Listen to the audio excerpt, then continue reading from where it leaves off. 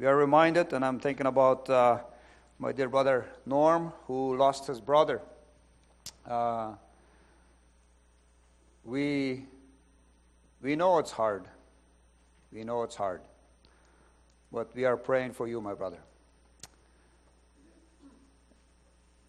And that's how life is. It's exactly how we feel. See, we have moments of joy and we have moments of sadness. We have times where we suffer, times where we rejoice. And when we think about it, we have this wonderful passage in the Bible that talks about the joy of the Lord is our strength. Now, I want to talk a little bit about it, if I can find it here.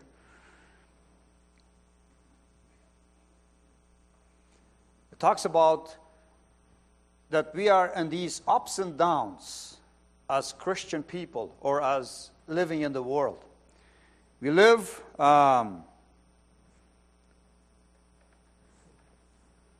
in times where everything is hanging on a thread. For example, this week I had a great joy. I had my family that came from back west. But then the joy will be gone because next week they will be gone again.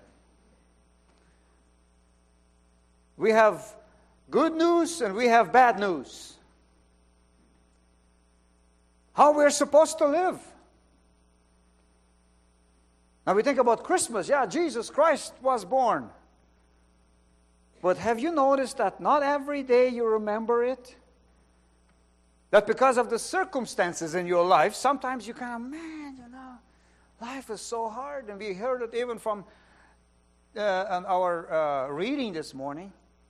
David, for example, he had joy at one point, and all of a sudden he would prefer not, I don't want to face this. We have Elijah, we had all the other big men in the world, in the Bible, and they all had great moments and they had sad moments. How we're supposed to live.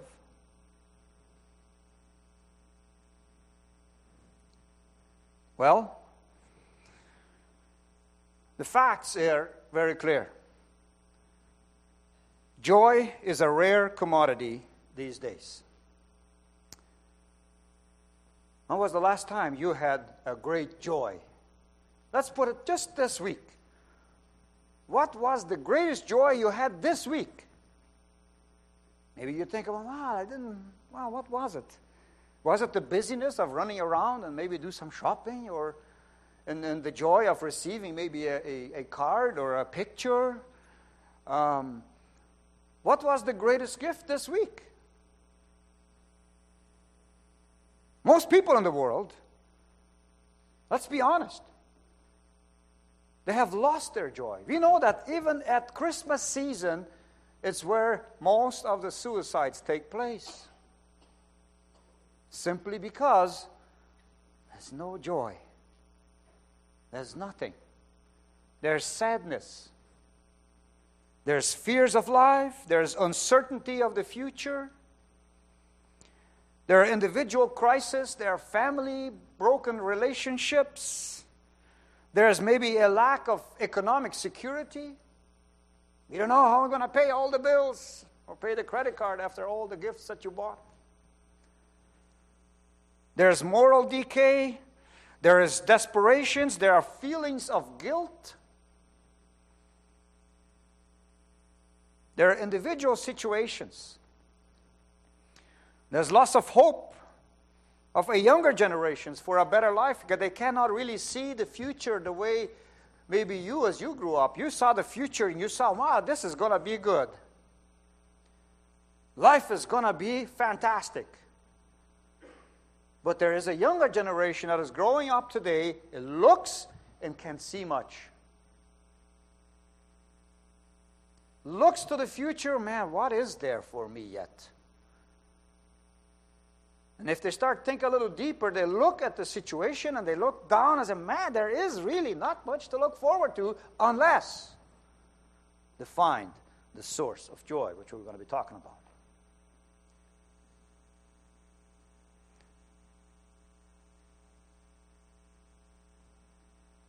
The Bible does mention that the cares of the world have robbed us from our joy.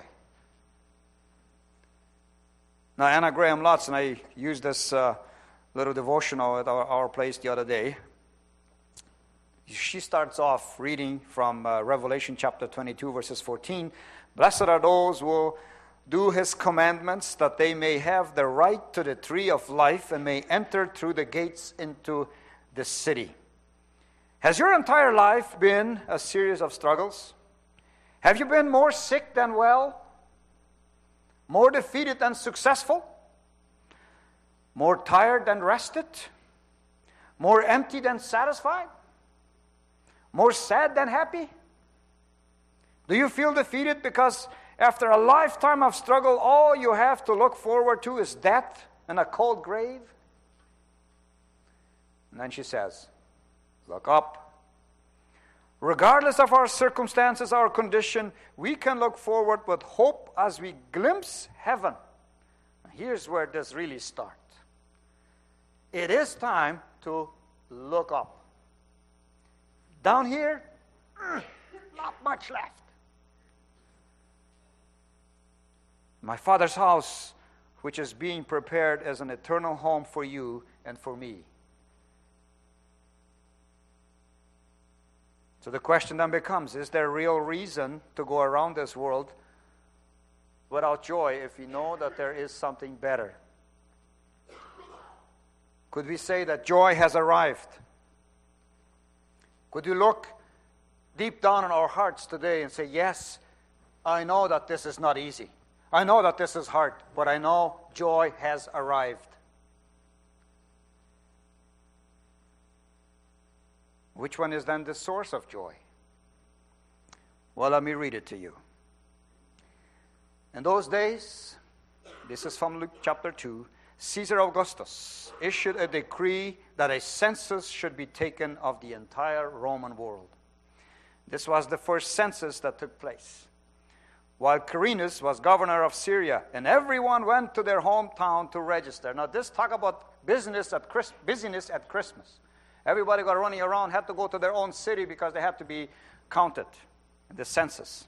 So Joseph also went up from the town of Nazareth into Galilee to Bethlehem, the town of David. Now let me just get a little stop here about Bethlehem, the town of David. This is very, very important. We had the privilege to go to Bethlehem a couple times. And I just want you to know that the city actually exists. This town is actually there. You go there, you see the fields, you see the mountains, you see the city, which is about 7 kilometers south of the city of Jerusalem. It's a beautiful place. And it's a place where David grew up. Very interesting. Where he also was anointed as king by Solomon. It's a place where Rachel died, which is the wife of Jacob. In fact, when you go on the highway, all of a sudden the tour guide says, hey, you know that if you don't have time to actually stop at the tomb of Rachel, you will see on the left side when you come down towards from Jerusalem, from Bethlehem to Jerusalem, on the left side you will see, there is the tomb of Rachel. So it happened there. It's actually the place where the story of Ruth took place. You know, where Ruth went from Naomi. She came from Jordan, went into back to Jerusalem or back to Israel, and where she was gleaning wheat from the house of what's the name of the guy? Boaz. There you go. It happened there too, in the area. It's a place where Herod murdered all the kids, 2 years and younger, at one point in time. And yes, of course, it is the place where Jesus was born. Now, we also know that Jesus is the bread of life. Now, did you know that the city of Bethlehem, the name Bethlehem, the house of bread. It's interesting, too, that when you eat bread every day, you don't get you can't eat basically bread every day. Have you tried chocolate? If you eat chocolate every day, at one point after the end of the week, you're like, man, I can't stand chocolate anymore. But bread is something you still can eat every day. It's just good. The bread of life, city of Bethlehem. Bethlehem, this town of bread, or the city of bread, or the house of bread. So Joseph also went up from the town of Nazareth into Galilee, to Judea, to Bethlehem, to the town of David, because he belonged to the house of in the line of David. He went there to register with Mary, who was pledged to be married to him and was expecting a child. Again, we talked about this the other day. Jesus himself, he could not have chosen the place where he would be born. That's why we know it's true. But this is a prophecy. Because we read it actually in Micah 5. But you, Bethlehem Ephrathah, through you who are small among the clans of Israel and of Judah, out of you will come for me one who will become a ruler over Israel, and whose origins are from the ancient of days, or from a long time ago. He was referring to Jesus Christ, who would be born in the city of Bethlehem. So she was wrapped, as she was born, verse 6, while they were there, the time came for a baby to be born, and she gave birth to her firstborn, a son. And she wrapped him in cloths and placed him in a manger, because there was no guest room available for them. And then there were shepherds. Now this is the story of Jesus Christ being born. And it starts sprinkling over to the community. Here's where it gets really cool. Because the text goes on and says, verse 8, and there were shepherds living in the fields nearby, keeping watch over their flocks at night. And the choir just saying, this is, it's a community that really had not much influence in the community, in the area. These are shepherds. These are people that have really not much of a say. And then, this is what happened. They were living out in the fields nearby, keeping watch over their flocks at night. An angel of the Lord appeared to them. Have you ever seen an angel? An angel of the Lord appeared to them, and the glory of the Lord shone around them, and they were terrified. If you ever see an angel, if you have ever, like a strong vision like that, a visible vision, like a physical vision of an angel, you probably will fall to the ground. And you will also become afraid, because the glory, the shininess, the majestic shine, or the power is so bigger, so higher than what you have ever seen in your life. Anyway, this angel of the Lord appeared to them, and the glory of the Lord shone around them, and they were terrified. But the angel said to them. See, I'm trying to make a separation from what their usual life was, from what all of a sudden started to happen after this. This announcement is the beginning of a true joy in their lives that will flow from generation to generation forever and ever and ever and ever. And it will never stop. It will never go ups and downs anymore. Like we heard, there will be no sad moments in heaven, not a single one. But the angel said to them, do not be afraid, because I bring you good news that will cause great joy for all the people. Today, in the town of David, Bethlehem, a Savior has been born to you. This one is not about heaven, something separate away. This one was born to you. To you. Put your name underneath there. This is mine. This one is for me. This news is about me, it's towards me. It's for my not just enjoyment, for my salvation, for my future, for my hope, for my love, for my peace, to be restored forever and ever. That's what this is about. Today in the town of David, a Savior has been born to you. He is the Messiah, the Lord. He's not just a single baby born in a little stall or a little lower part of the house. He is the Messiah. The Messiah. You know, you're talking the Messiah here? The one that brings peace for good and for all and for good. He's the Messiah, the Lord. And this will be a sign to you. You will find the baby wrapped in cloths and lying in a manger. It's exactly what happened. You think this is over? It's not over yet. Why is this so very important, what happened now? Now that the announcement has been made, the angels had come, or one angel had come to give the announcement. There is something that I try to understand why. Why would this part now, what I'm going to read now, be part of it? After the announcement of this one angel, the biggest, the greatest, the most incredible news that will ever take place, it took place. Why this? Verse 13.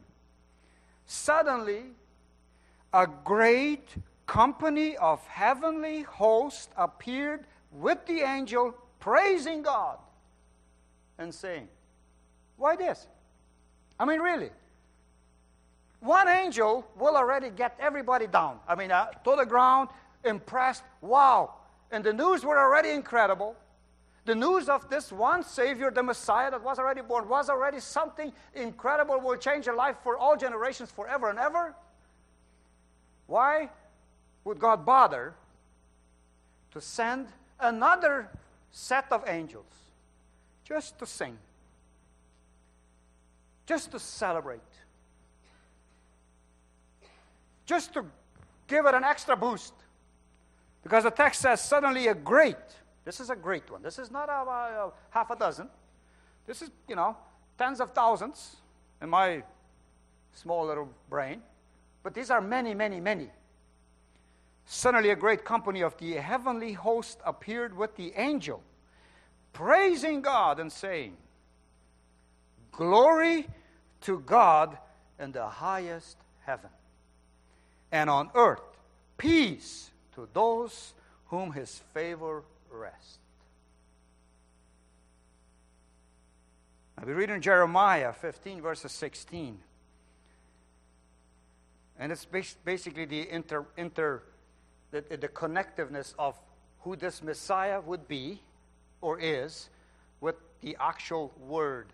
You remember Jesus saying that I am the bread of life, and he also says we are not supposed to eat or live by bread alone, but by the word of God. Jesus Christ here, this says in Jeremiah 15:6, when your words came, I ate them. They were my joy and my heart's delight. For I bear your name, Lord God Almighty. Here's God saying, you know what? Or the prophet Jeremiah, he started to eat. And the things that he was eating, the words, or the paper, I think it was, they became sweet in his mouth. There's something with the word of God. When it touches you, it changes you forever. So first of all, there is power in joy. Nehemiah 8:10 says this. Then he said to them, go, eat of the fat, drink of the sweet, and send portions to him who has nothing prepared. For this day, holy to the Lord, do not be grieved, for the joy of the Lord is your strength. You see, when I said the angels came, not just the one angel, when all the other angels came, it is a representation, or actually what's happening in the heart of God. It is God who was rejoicing for what was happening.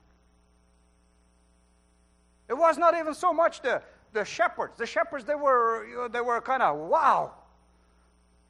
Of course, they saw this vision, they saw this angel, they saw the announcement, and they went to check it out. And yes, they were very happy.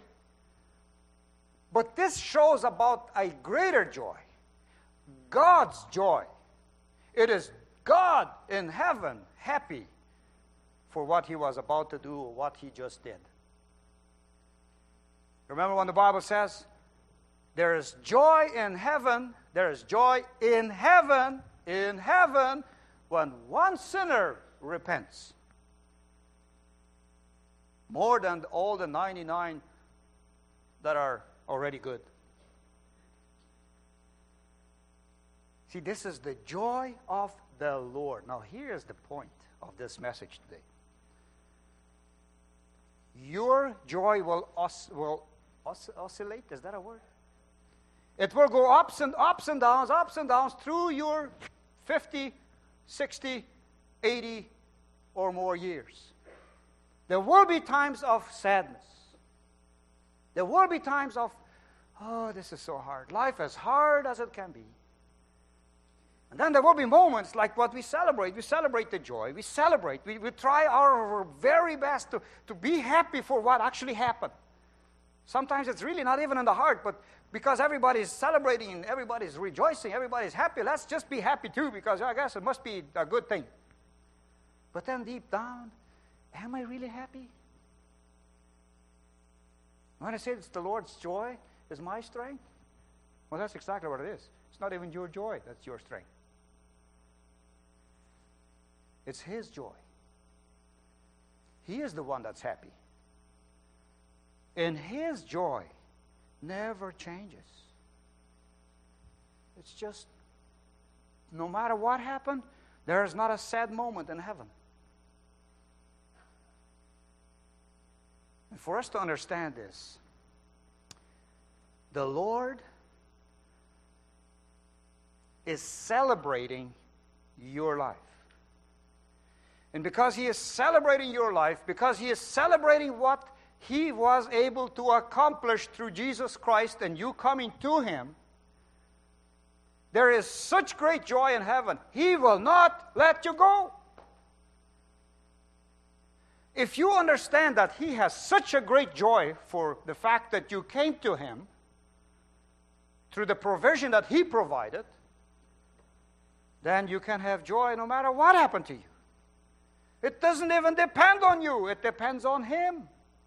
The joy of the Lord is your strength. The joy of him, the Lord in heaven, his joy is the one that makes you, or can make you, no matter what the circumstances in your life, you still can rejoice. You rejoice. You can celebrate. Not about your situation, because it is not about your situation. Other than, of course, you have come to him and your situation has changed. Your sin has been forgiven. Your life is different now. You have a place in heaven. You have a place, a mansion being prepared for you in heaven. Yeah, when you remember those things, and by the way, we should always remember those things, that your sin has been taken away, you can celebrate, you can rejoice, and I know you will, and I know you do. But even if in the moments of sadness, let's remember, the Lord is happy for what he accomplished for you. You cannot bring God down. His joy is a guarantee so that you can remain happy. So his joy is us. We are his joy. I think he was already happy in heaven before he created us. I'm pretty sure.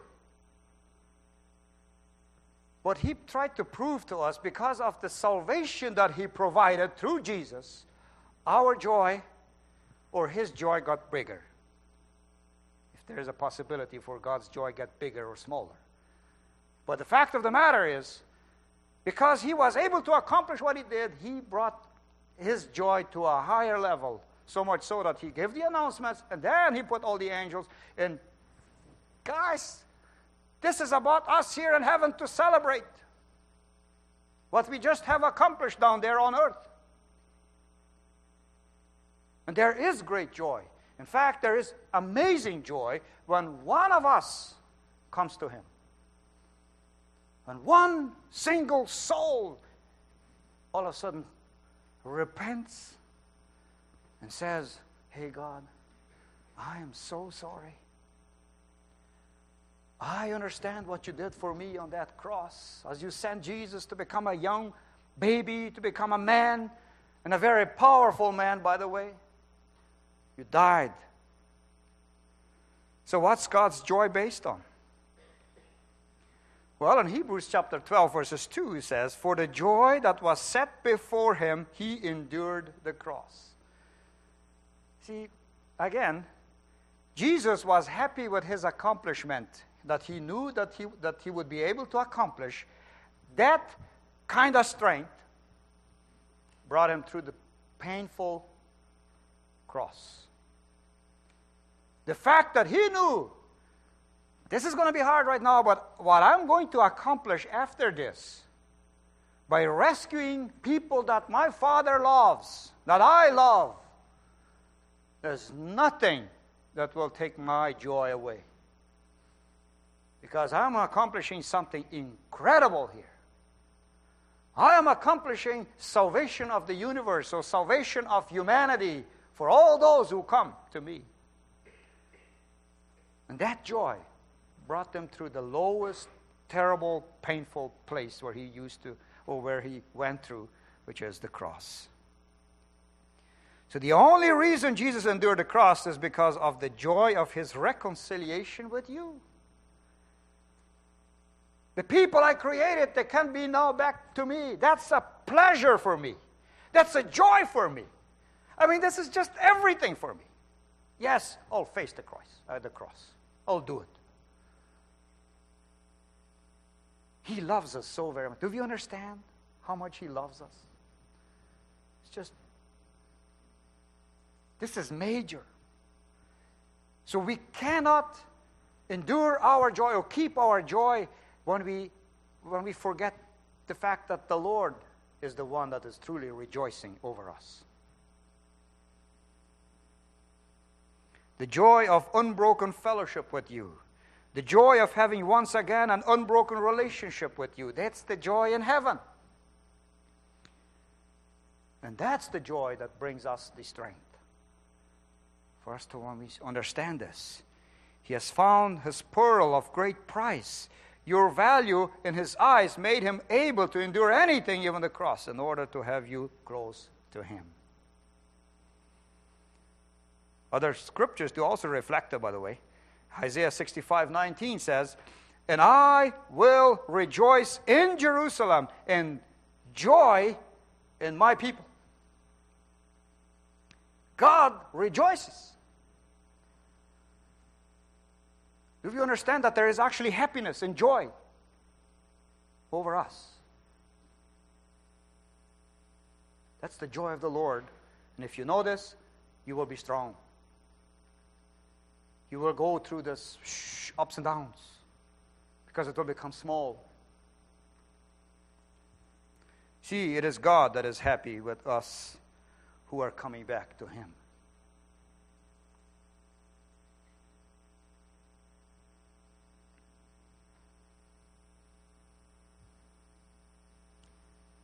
Now,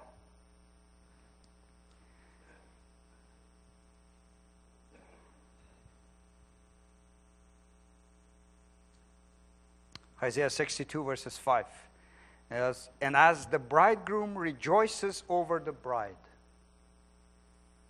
so shall your God rejoice over you.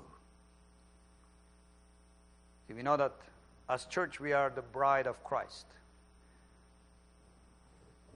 And Jesus Christ is the bridegroom. The text here says, well, In the same way that the bridegroom rejoices over his bride. He is the one that is happy. He is the one that is so pleased with you. He is the one that, wow, you have no idea what I was just able to accomplish. I beat the devil big time. We now have people back with us. We should celebrate up here in heaven. And so he did.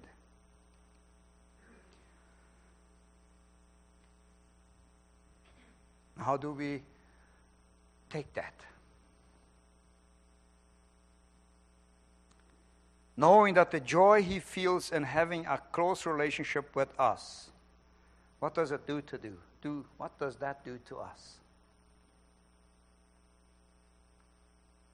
Have you ever asked him to reveal to you how he feels about you and what are the joys of his heart really are? You are his joy. He delights in you.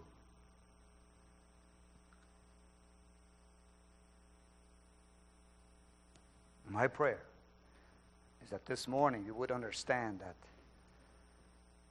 the world is difficult. Ain't gonna go any easier from here on. But it really is not about you. And I want us to understand. And I know God wants you to understand that He, no matter what you do, no matter who you are, no matter what you have done in the past, He rejoices over you. He wants you with Him. As soon as you enter through the gate, through the salvation provided by Jesus, there is a party in heaven. And my prayer is that we would be able to rejoice because of the joy that is in heaven. Because that's our strength. That's what it is all about. It's the happiness in heaven. As long as we're here, I tell you, won't be always difficult. But let's remember. Let's stay with Him. He's going to start. He has started this process of salvation. He's going to bring it to the very end. He's going to bring you up there. Because your name is already in the book of life. If you have received Him as your Lord. And if you have received Him as your Savior. And if you have repented. And if you have asked the Lord, Lord, please forgive my sin. I am here. Because I am in this world and it hasn't been very good for me. The Lord rejoices over you. Do we have a song? Let's pray. Let's sing.